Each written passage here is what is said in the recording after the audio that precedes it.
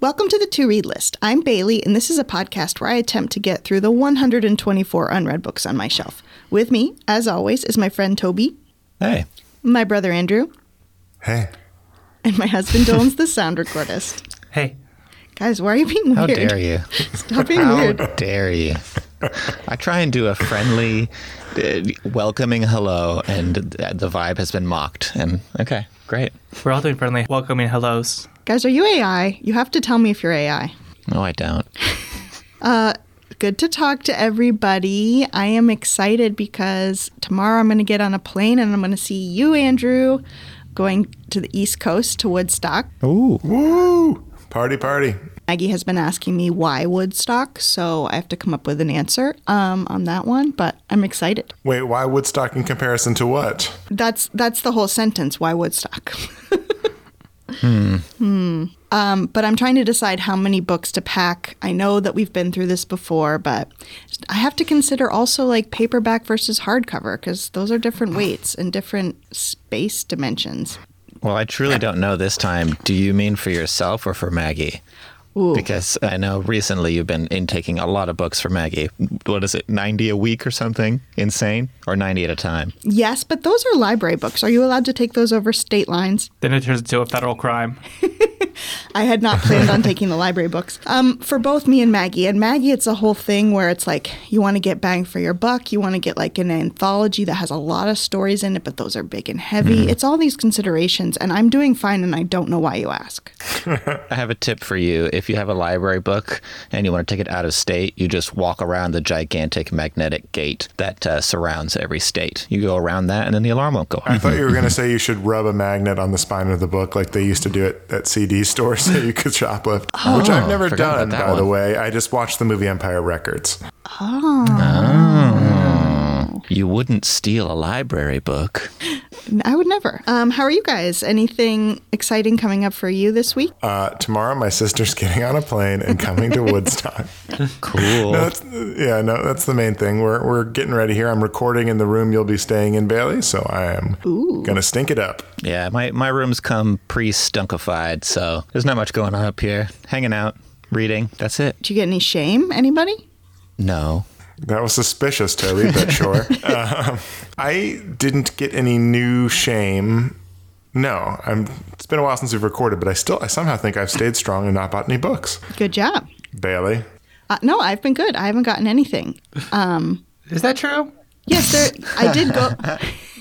The reason why I said that is because I'm a monster and because I just went to Lizzie Ives' book launch, which was at a bookstore, Village Well Books in Culver City. You know, thank you guys for listening to our episode last week on Fat Witch Summer, but I was excited to go to this event. And, you know, when you go to an event, you want to buy something. So I did buy something, but it was a book for Maggie and for her birthday and a puzzle. So, you know, the puzzle was The World of Virginia Woolf. So pretty cool. That counts as a book? Nah. Yeah, that puzzle counts as a book for sure. It was not for lack of trying because there were several titles I looked to see if they had and they didn't have it. So, you know, technically shame-free. So your dealer was out, so you have no shame. Got it. Well, I will say I paused when you asked about shame because it's not shame. I got it from the library, but I will pop in with a heavy Toby recommendation. Is that a thing? No. Yeah, do we have a theme song for that? Is it The Whale? Toby no, that's just good job, Toby. Hang ten. Okay, great. Our lore is getting more complicated with every episode. Yeah, I'm only like a third of the way through it, and I know I am very late to the party on this one, but holy moly, Jade City by Fonda Lee. Pick it up yesterday. I can't do that. I am not a time walker. You must. Okay, quick pitch. It is a fantasy Japan sometime in like the 60s or 70s. And the difference is that Jade gives you like magic superpowers, and you know these two kind of mafioso yakuza type families must decide the fate of the nation and the fate of Jade, and it's dramatic and it's exciting and there's fighting and it is an exciting, fun romp. I heavily recommend it. Okay. Yeah.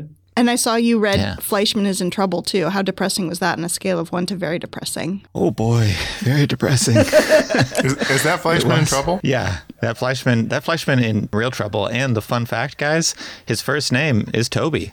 Oh, in yeah. that book. So heard a whole book about how miserable this guy, Toby, how miserable his life was. And I was like, okay, great. But I will say I felt very seen. A lot of Tobys in pop culture, their real name is Tobias. This guy, he's got my real name, Tobin.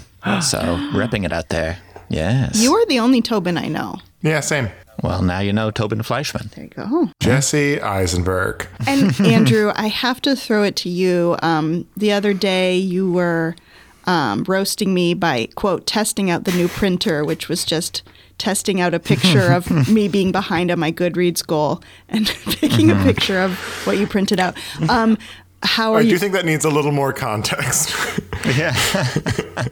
I genuinely was setting up a new printer at an office for a company I work for. I decided as a joke to screenshot Bailey's Goodreads because that thing comes in as like a white base but has some color in it. So it's a good thing to print without wasting a lot of ink. And so I decided then to roast Bailey by printing it both 8.5 by 11 and 11 by 17. Nice. So this transitions to, Andrew, have you read extra books? Are you going to shame us even more with your astounding reading ability? Yeah, I'm 30 books ahead of schedule. I've read 49 books. This was actually a pretty light one. I caught up on Drive Your Plow Over the Bones of the Dead, which I really, really liked. Oh, I good. thought that was a real strong one. I also read The Hike by Drew Margary. Hey. Oh, yeah. I'm a crab. Yeah, big old crab energy. And I read, of course, The Seven Husbands of Evelyn Hugo. That would be an interesting book. Jillian's been joking that Evelyn Hugo is Victor Hugo's cousin as I've been reading this, and it has seeped into my subconscious. And yeah, so that's only 3, but it keeps me above my clip. And I'm also like 2/3 of the way into The Last Graduate, so it's not gonna stop. Dang. My goal next week will be to throw all your books out the window. Well, you'll have to break my phone and headphones too if I decide to read audiobooks. But wait, Bailey, how far behind are you? Still 4 books behind? I remain 4. 5 now? No, just 4 6, books. 4 7? books behind. How dare you? 10? But I'm about to go on vacation, and I'm going to bring some breezy paperbacks with me. We'll see what the choosing has to say about that. Yeah. That's true. Come through for us, Dylan. This bit is too good. We can't let it go yet. Speaking of come through for us, Andrew, come through for us. Did you read a book this week and review it? Please come through for us. Tell us about it. Come through. I mean, I did already reveal that I did read The Seven Husbands of Evelyn Hugo. You really had to work on that, didn't you? Indeed, that I read. It's a hard title to say, I'm learning, and I'm really excited to now review it for 15 minutes. So yes, I read The Seven Husbands of Evelyn Hugo by Taylor Jenkins Reid, and 3 names on the author. Come on. Husband, husband, husband, TJR. husband. So this is our second, TJR, Taylor Jenkins Reid joint on the podcast. We covered Daisy Jones and the Six, like pretty early on during like lockdown. I remember it was one of the books we did where we all read it and like pre-selected it. I think we even like voted on it. Did we have a Pageo vote? Yeah, we had Something we had a to read list book club for a few months there in the darkest times of the pandemic, and I think that was, if not our first choice, the second choice. Yeah, we did like that in Circe, I think. Yeah. Fun fact, the tiny announcement episode where we announced the To Read List book club is by far our least downloaded episode. Yay! That's fair. Shocking. Shocking. So I was eager to jump into another TJR joint, having liked Daisy Jones and the Six a lot. So here's a little log line to get you set up for this foray into the Readerverse. In Taylor Jenkins Reid's novel, The Seven Husbands of Evelyn Hugo, Hollywood glamour is juxtaposed with practical calculation. Framed by a contemporary interview with darling of Golden Age Hollywood Evelyn Hugo, the novel deals with themes of expectation, power, and how love is not ever uncomplicated, especially when the you are and the you the world thinks you are don't necessarily align. So, Bailey. Yes. This book was also on your list, and you read it, right? That is correct. I read it also for this podcast. I did it. It sounds like I'm lying, but I'm not. I did read it. I was not suspicious until you said it that way. And Toby, you haven't read this book, have you?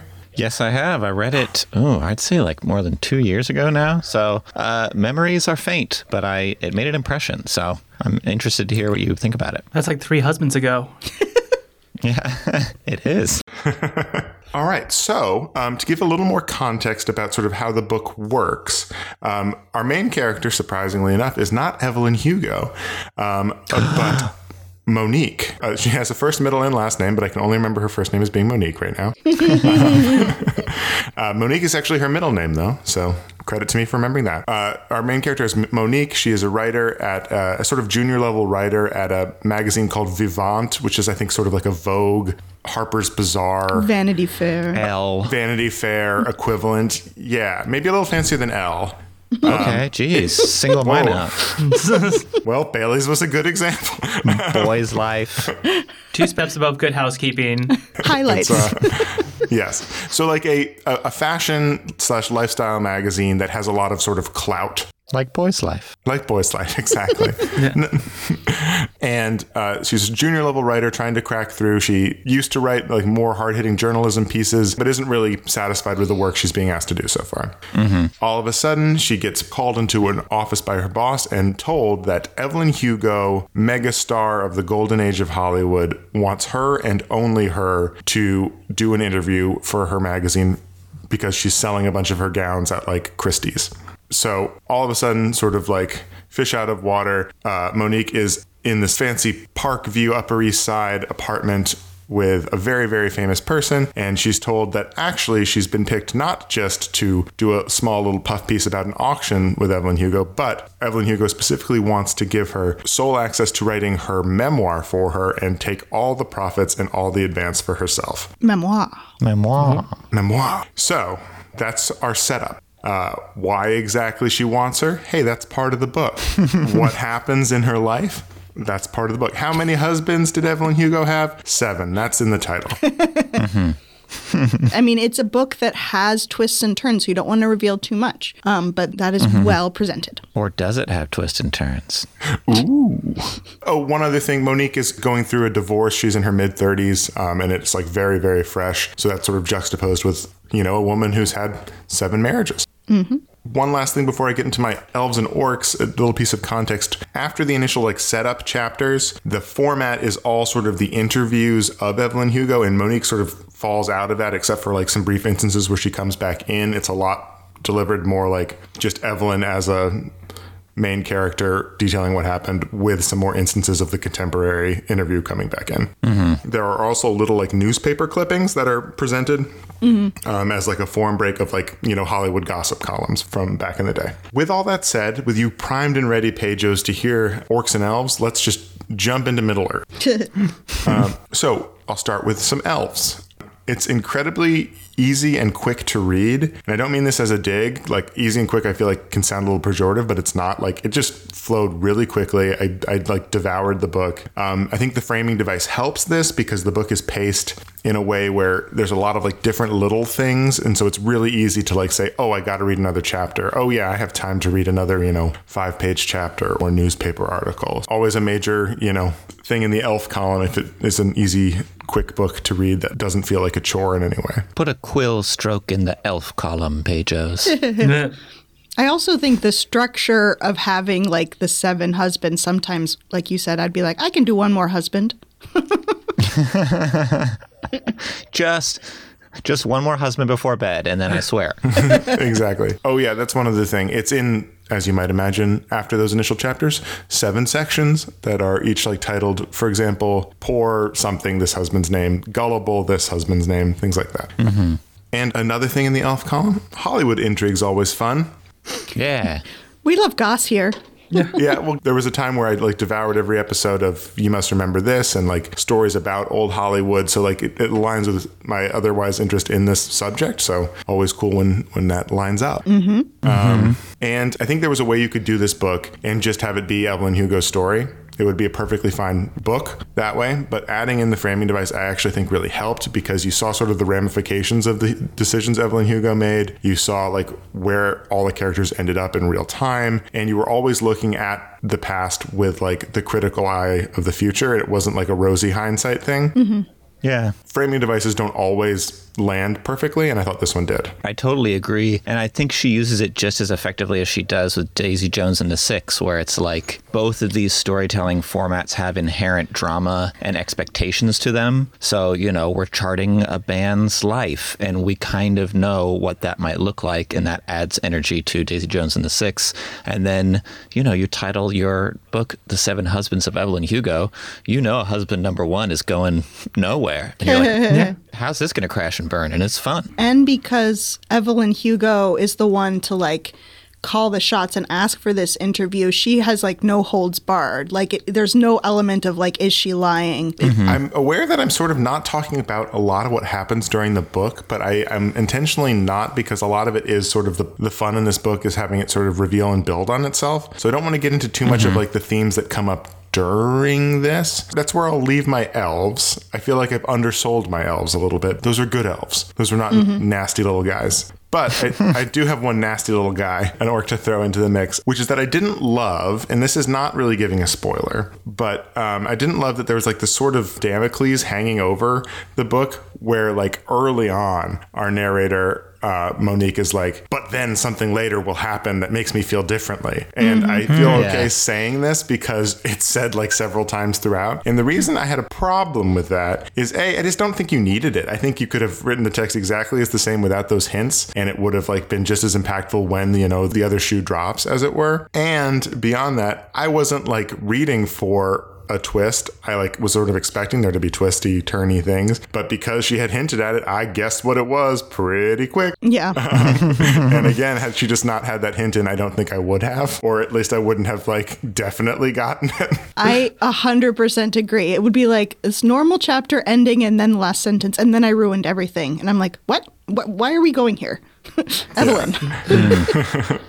Yeah, and so that was my one orc, and it was specific to one sort of major twist in the book that it's not a spoiler because it's hinted at very early. And I won't tell you what the twist is, but you know what? I think pages, as a bunch are astute readers, I think you might guess it. And so that's sort of the broad strokes of my review. I don't want to say too much more. I'm really curious to hear what Bailey and Toby say. Do you want me to save my stars for at the end? Do you want to throw it in? We've all locked in our stars on our Goodreads, so it's not like we're going to change them based on this, but how do you want to do this? Share your stars. Don't be a coward. I'm not a coward. I didn't know if you wanted to do it all the same at the end as camaraderie, you absolute chotch. Wow, you guys are so trip canceled to Woodstock, right? Yes. Why Woodstock? So for me, I think that overarching thing was enough of a crack in sort of the foundation of the book for me to drop it down away from a 5. So I gave it 4, but I would hardly recommend this book to other folks. I really enjoyed it. And in particular, I think it's a great sort of summer book. Get on a beach chair, read this book real quick. Come on, Bejos. I'll jump in before I think Bailey has an interesting opinion, I'm sure. I read this book a while ago, so my memory is a little hazy, as it is at all times. First of all, I know I really enjoyed it, but then there are just some reading experiences where you're just open. I think I read this audiobook when I was on the 2 long car journeys by myself, and it was just, I sunk into it. I loved the old Hollywood gossip aspect. I loved the twists and turns. As I mentioned earlier, I was not able to guess many of them that maybe Andrew and Bailey found more obvious. It was just a delight to me. I think I agree with Andrew's orclet, but it wasn't enough for me to take it away from 5 stars. So 5 stars, yo. I think I liked it better than Daisy Jones and the Six, which I really liked. I gave it 3 stars. I will say I agree with Andrew's orcs. I think 2 things happened. Number 1, I read this book, last week when it had been talked up to me for years. So I had really high expectations. And I think that never helps. And the second being, I will say I'm very good at guessing twists. And this one, to me, the twists were obvious from the very beginning to the point where I kept thinking, I've read this book before. I think I've read this before. And I double checked 3 times, have I read this before? And I had not read it before, but I kind of knew where it was going. So ultimately, it just didn't wow me in the way it's wowed so many people. And I know people love this book, but it's just a solid 3 for me. Dang. Wow. Well, I was expecting you to call me dumb for liking it, so I'm happy that that's not the case. No, I didn't hate it. I was just it was fine. Well, runs the gamut, Pejos. Yeah. Well, I mean, Andrew, you are the one that counts, so that means 4 stars. So, yeah.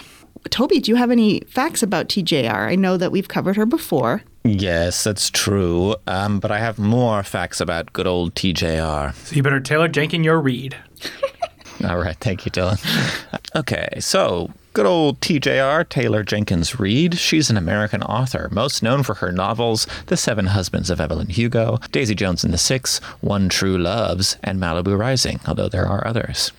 We're going to jump ahead to when she graduated from Emerson College in Boston. She majored in media studies.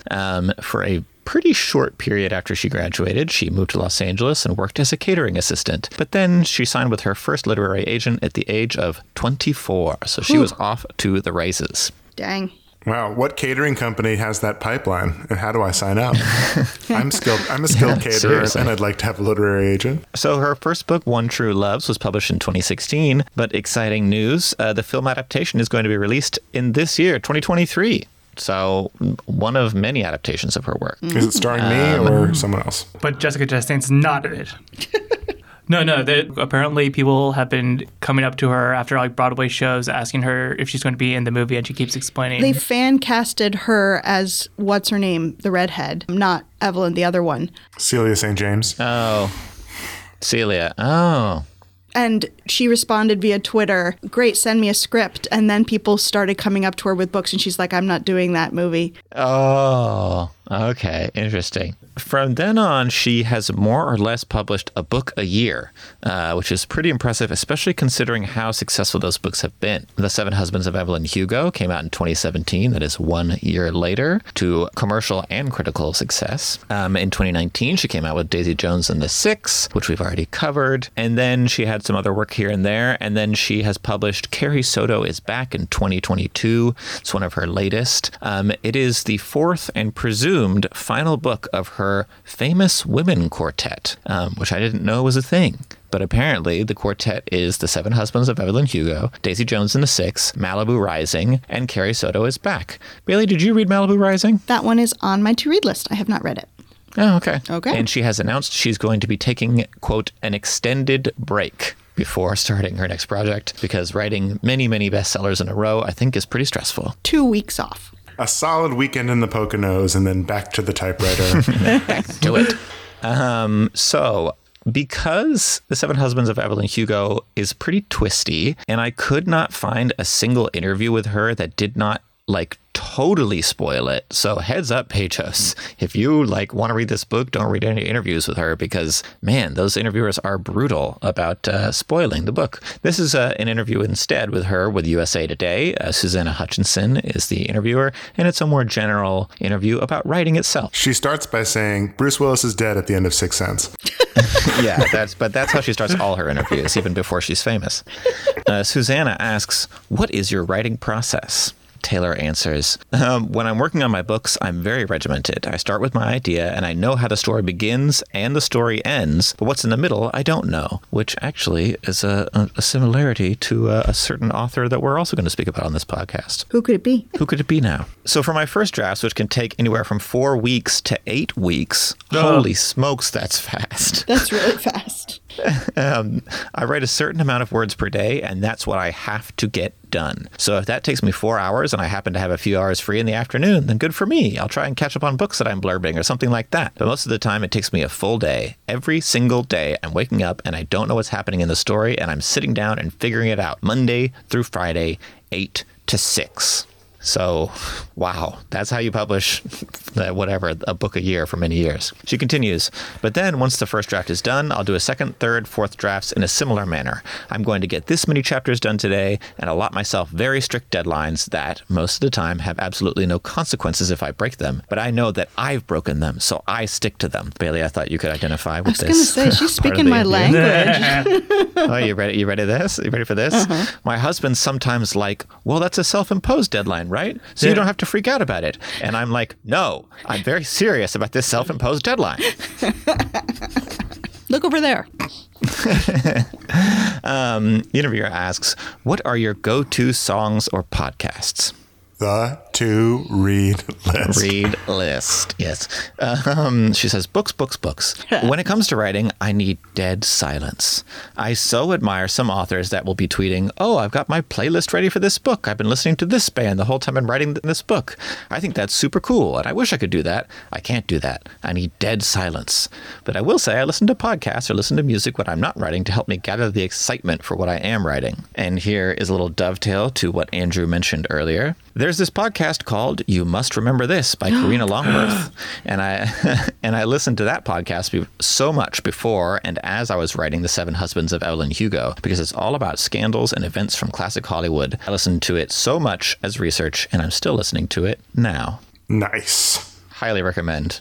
You Must Remember This. Only don't listen to it because it's not our podcast. And the final question here, the interviewer asks, what's the best book you've read lately?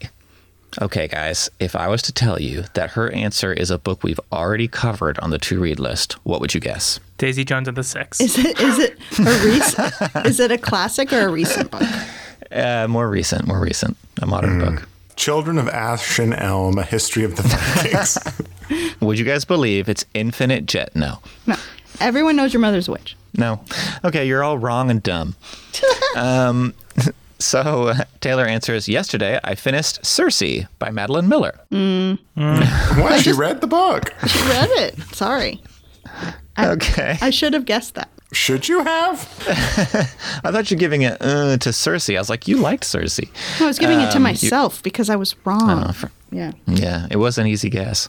She says, I'm a diehard Madeline Miller fan. Her first book, The Song of Achilles, came out in 2011, and it's the book that I've been telling every single person in my life to read. I was crazy excited for her next one to come out, and I wasn't worried, but I was like, I love the first book so much. How could I love the second one as much? And boy, let me tell you, I finished Circe yesterday, and I made my husband listen to me talk for 45 minutes about how good the book was. So you heard it here, folks. TJR agrees with our estimation of Circe, thus friend of the podcast. Yeah, and that's a peek into TJR's life. That's what I got for you. Awesome. Woot, woot. Thank you for those facts, Toby.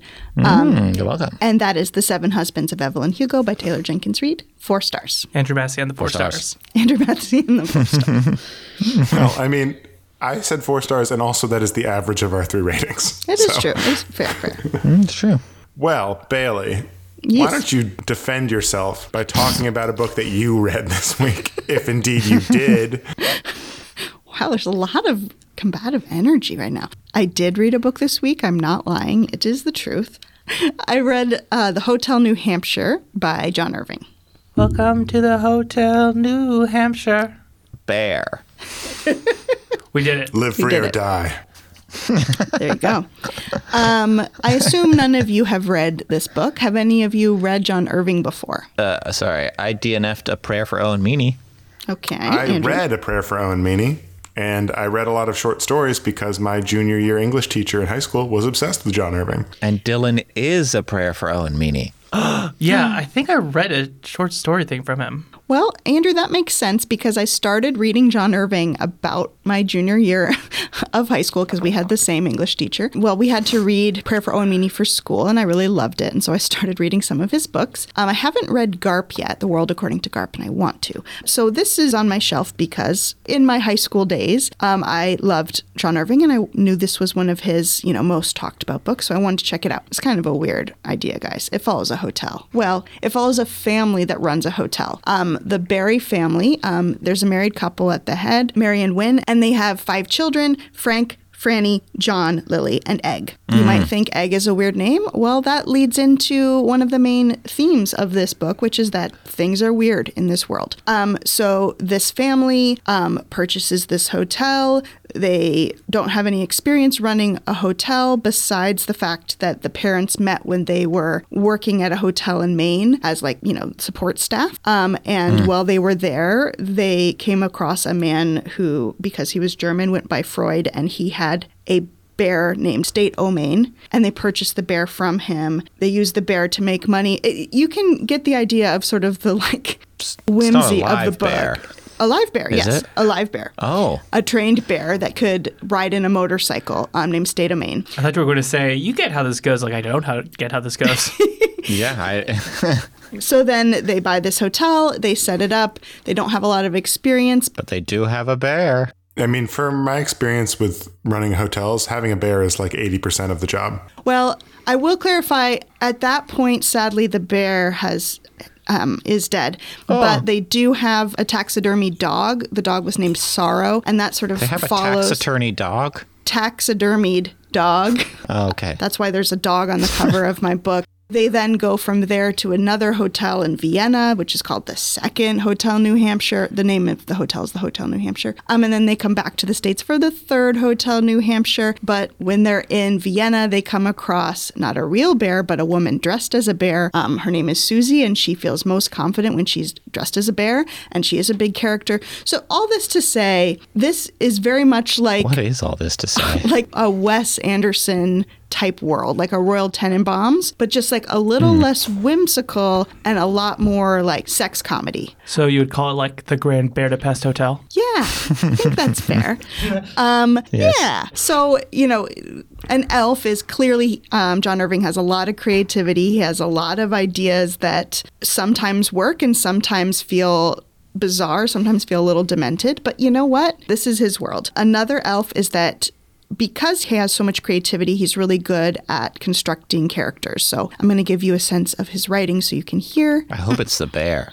It's not the bear, sorry. This is the mother, Mary, who is describing what her future husband looked like when they met. He looked as if he already went to Harvard, whatever that must have meant to my mother then. Oh, I don't know what it meant, she told us children. Kind of cultured, I guess. He looked like a boy who knew how to drink without getting sick. He had the darkest, brightest eyes, and whenever you looked at him, you were sure he'd just been looking at you, but you could never catch him. My father maintained that latter ability all his life. We felt around him always the sense that he'd been observing us closely and affectionately, even if when we looked at him he seemed to be looking elsewhere, dreaming or making plans, thinking of something hard or far away. Even when he was quite blind to our schemes and lives, he seemed to be observing us. It was a strange combination of aloofness and warmth, and the first time my mother felt it was on that tongue of bright green lawn that was framed by the gray Maine sea. Lovely. He's able to give you a really specific detail that you wouldn't necessarily have named before, but as soon as he says it, you're like, oh, okay, I understand what kind of person we're talking about here. And that's something that I liked from his other books as well. Where it lost me, and we're moving into our orcs here. Going to Mordor. I mentioned that, this is in many ways a sex comedy. Sex is a really big theme here, where the main protagonist is the third child, John, and a lot of it is his coming of age, like sexually, specifically his interactions with a sex worker and his obsession with his own sister, Franny. So there's a lot of themes of silly romps, in the hotel, getting caught with your pants down, also sleeping with your sister. John Irving brings up some of the themes that he has in other books, like obsession with athletics, New England. Like I said, it takes place mostly in New Hampshire and Maine, and also dwarfism, which I don't really understand why. I'm curious if he has a connection to it, because there are characters in his other books that are little people, and here one of the characters is a little person. And the book feels dated. There's a lot of slurs, homophobic aspects that don't ring true to today. But the biggest thing was it lost me in the middle. The whole parts in Vienna just felt unnecessary to me. They just bordered on ridiculous with Susie as the bear. And there becomes this plot of anti-terrorism in Vienna and like stopping a bomb. It just feels out of a different book. And it just feels like John Irving is like, I don't know where I'm going to write today. We're going to take him to Vienna. But I liked the beginning and the end. So, maybe that has to do with how he wrote the book. I don't know. All this to say, I am glad I read this book. There were really fun parts to it. There were not so fun parts to it. But it's a solid 3 stars. And it does not turn me off of reading John Irving in the future. I will give some of his other books a try. But this one, meh. Very good review, Bailey. Can I say I have never, ever been more confused by a book than by the description of this book. I have no clue what's going on here. It's like reading a recipe and seeing like add, your sugar, you're baking a cake, add your sugar, your flour, and then add a stuffed lobster. Take a Thomas the Tank Engine toy and put it in the batter. Yeah, exactly. That's what it feels like, because you're following like, oh, how did you meet Dad? How'd you meet Mom? And they're like, da da da da da. And then we bought a bear. And I'm like, what? Yeah. The book is just about a weird family doing weird things. Toby, I'm curious, what did you learn about Mr. John Irving? Monsieur Irving, I'll tell you. First of all, he's still alive, which surprised me. I think I thought he was writing books a lot longer ago than he was. I thought he was like a turn-of-the-century author, but I suppose not. Yeah, so Pedro's, just to pull the curtain back, Toby texted us shocked that this man was still alive. Yeah, I thought he was much more vintage than he is. Anyway, I'll tell you, John Winslow Irving, born John Wallace Blunt Jr., he was born on March 2nd, 1942. He is an American-Canadian novelist, short story writer, and screenwriter. He's a very successful man. He's written many books that you have heard of, probably because you're listening to this podcast. Bailey has mentioned The World According to Garp in 1978. The Hotel New Hampshire, heard of it. The Cider House Rules, heard of it. A Prayer for Owen Meany, A Widow for 1 Year. Those are all bestsellers. He won the Academy Award for Best Adapted Screenplay at the 72nd Academy Awards in 1999 for his script of The Cider House Rules, starring a young Tobey Maguire. Michael Caine. Michael Caine. Michael Caine. So a total of 5 of his books have been adapted into films. That's The World According to Garp, The Hotel New Hampshire, Prayer for Owen Meany, The Cider House Rules, and A Widow for 1 Year. So, yeah, Hollywood loves him. The movie is wacky, you guys. It's on YouTube for free. I watched it. Wow. Do you wanted your money back? Like Andrew said, it represents everything in the book, but when you're watching it, you're like, this makes no sense. Makes sense. All right. In case you're looking for that Prayer for Owen Meany adaptation, I think they changed the title to Simon Birch because it became so different than the source material. He was the son of Helen Francis and John Wallace Blunt Sr., who was a writer and executive recruiter, but his parents separated during the pregnancy. Instead, he grew up with his stepfather, Colin Franklin Newell Irving, who was a Phillips Exeter Academy faculty member. Eventually, John Irving attended that school. He was in the wrestling program as a student athlete and as an assistant coach, and wrestling features prominently in his book stories and his life. Yes, John does wear a singlet at one point in this book, but also there is a character, which is John's grandfather, who teaches physical education at an Exeter-like school, and John attends the school. So, I mean, life imitates art. I suppose. His biological father, he never met him, but he had been a pilot in the Army Air Force, and during World War II, he was shot down over Burma in 1943, but he survived. This incident he incorporated into his book, The Cider House Rules. And interestingly enough, John Irving did not find out about this story until 1981, when he was almost 40 years old. His career began early, at the age of 26, with the publication of his first novel, Setting Free the Bears. Early theme. Bears. Bears. Yes, bears. In the late 1960s, he studied with Kurt Vonnegut. Heard of him? At the University of Iowa Writers' Workshop. He published 2 more novels, The Water Method Man and The 158-Pound Marriage during the 70s. They were somewhat well received, but they did not get him very much success. He thought that his first publisher, Random House, was not giving his books enough bump in the public eye. So instead, he switched to the publisher Dutton and published The World According to Garp in 1978. It was a huge international bestseller, cultural phenomenon. It was a finalist for the National Book Award for Fiction. And yeah, in your face, Random House, I suppose, is what he would say. Or that book was better than the other 2 books. Yeah. Just, arguing, for Random House a little bit. Bailey is a big Random House stan. We all know this. Garp, of course, was made into a film directed by George Roy Hill and starring Robin Williams. Have you guys seen that? And Glenn Close as his mom. I haven't seen it. I just know that fact. Oh, okay. Garp transformed him from an obscure academic literary writer to a household name, and almost all of his subsequent books were bestsellers. The next book after Garp was The Hotel New Hampshire, and here it says, it sold well despite mixed reviews from critics. Did they have some questions about bears? Because I sure do. This one was also made quickly into a film, directed by Tony Richardson and starring Jodie Foster, Rob Lowe, and Beau Bridges. And Seth Green plays Egg when Seth Green was a little kid. Oh, wow. That kid's been acting forever. Next one after that, in 1985, is The Cider House Rules. It's an epic set in a Maine orphanage.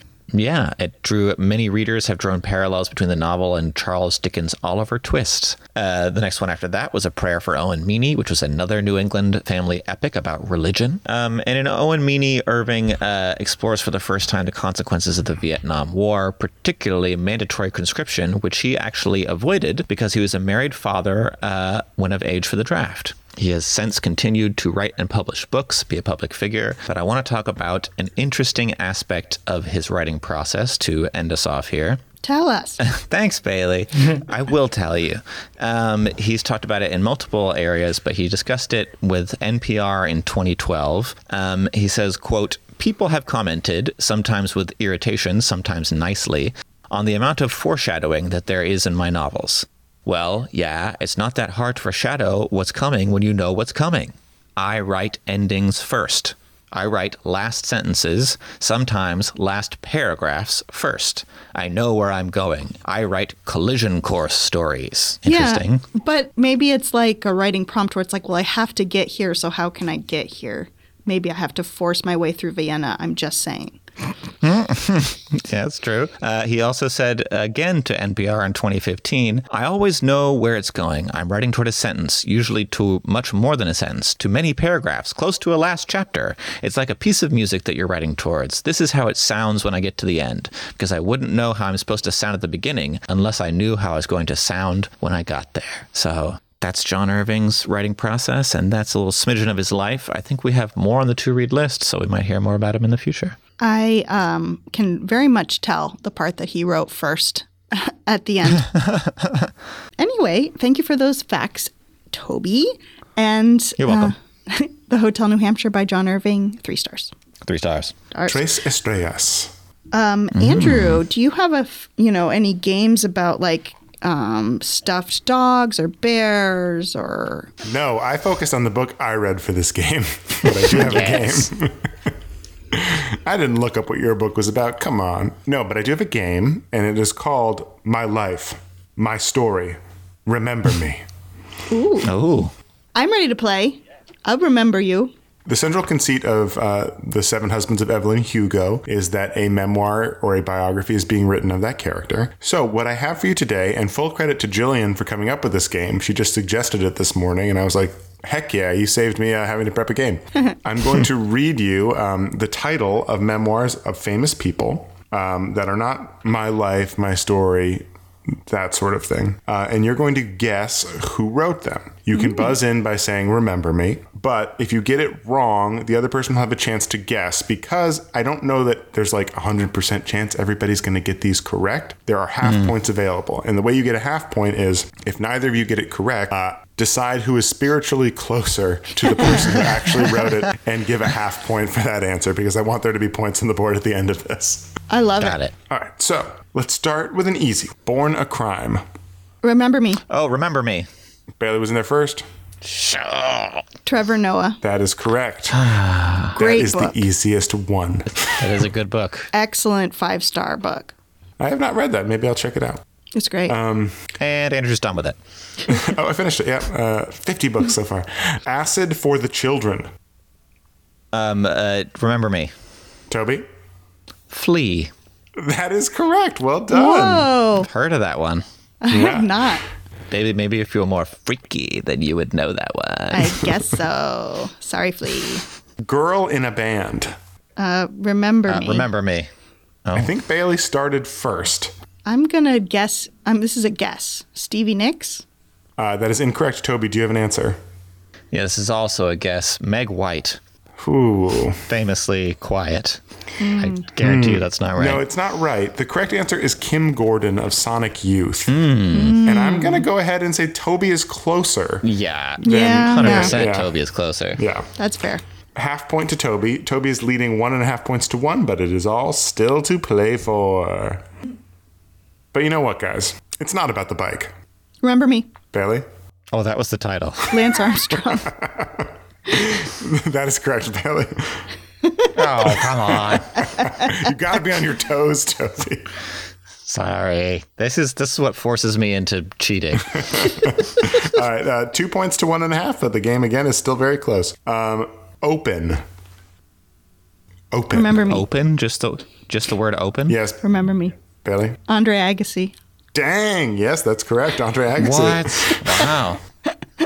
I was 90% sure What a neither of you weird were title. getting that one. Well, the U.S. Open. Well, It's like a tennis yeah, thing. Okay. Yeah. All right. I was not expecting anyone to get that one correct. You guys are impressing me. The Beautiful Ones. Remember me. Toby? Cindy Crawford. No. Bailey? Gertrude Stein. The correct answer was Minnesota's own Prince. Oh. And I would say that Cindy Crawford is Okay. closer to Prince than Gertrude Stein. Yeah. Yeah, okay. I would agree. Yeah. So, Toby, you've brought it back within 1. It is 3 points to Bailey, 2 to Toby. 3 left. I think these are all gettable, but I'm curious to see what you do. The Princess Diarist. Remember me. Bailey? Oh, shoot. Carrie Fisher. That is correct. All right. So if Bailey gets one more, she's guaranteed to win. Let's see. Not My Father's Son. Remember me. Bailey. Come on. It's Alan Cumming. It is Alan Cumming. That's correct. How do you know all of Yeah, these biographies? I was so sure this game was going to be just like no one knows any of the answers. Well, Not My Father's Son, I was actually just reading the audiobook of. But because one of my favorite things is to read audiobooks, celebrity memoirs that are read by the celebrities. But also, I didn't know. you know, Okay. I just... Toby, I apologize. I know didn't know things. this about Well, Bailey. then, yeah. You have a healthy advantage at this game. Well, let's do the last one just for fun. Bailey has won the game, but let's see what happens with one more thrown in. Hunger Makes Me a Modern Girl. Oh, I know this one. I forgot. Me. Remember me. Carrie Brownstein. That's correct. Bailey stomping on gosh. Toby's poor little heart. But that is correct. It was a close game to start, but Bailey did pull away, winning 6-2. Congratulations. With her secret passion for biographies. Bailey played the long game on us, Toby, Memoirs. and I'm so sorry. Yeah, I guess so. But congratulations, Bailey. I hope you had fun with that. Playing My Life, My Story, Remember Me. I had a great time. Yeah. That was a good game. All right. Thank you for that game, Andrew. And now, Dylan, it's your turn. Dylan, remember me? Remember you? Dylan, it's time for you to choose books at Random for us to read next. It's time for The Choosening. The Choosening. The Choosening. I mean, I don't want to really spoil this, though, because next time we're going to record in like 2 weeks and everything, and a lot of violence and stuff is going to happen. I just don't sure if I want to tell Andrew how number 86, This Is How You Lose the Time War, by Amal Al-Motar and Max Gladstone. Dylan. Ooh, you just got this one. So, okay, I'm really excited about this book being chosen. That was one of the weirdest introductions we've ever had to one of these, and it's a hard list to crack, my man. But yeah, no, I'm really excited. I like this it. is a very recent pickup for me, and it's very big on Book Talk, so we actually are sort of on the pulse of things, you know. Do you not want me to tell you how you lose the time war? Well, this is how you do the Time War again.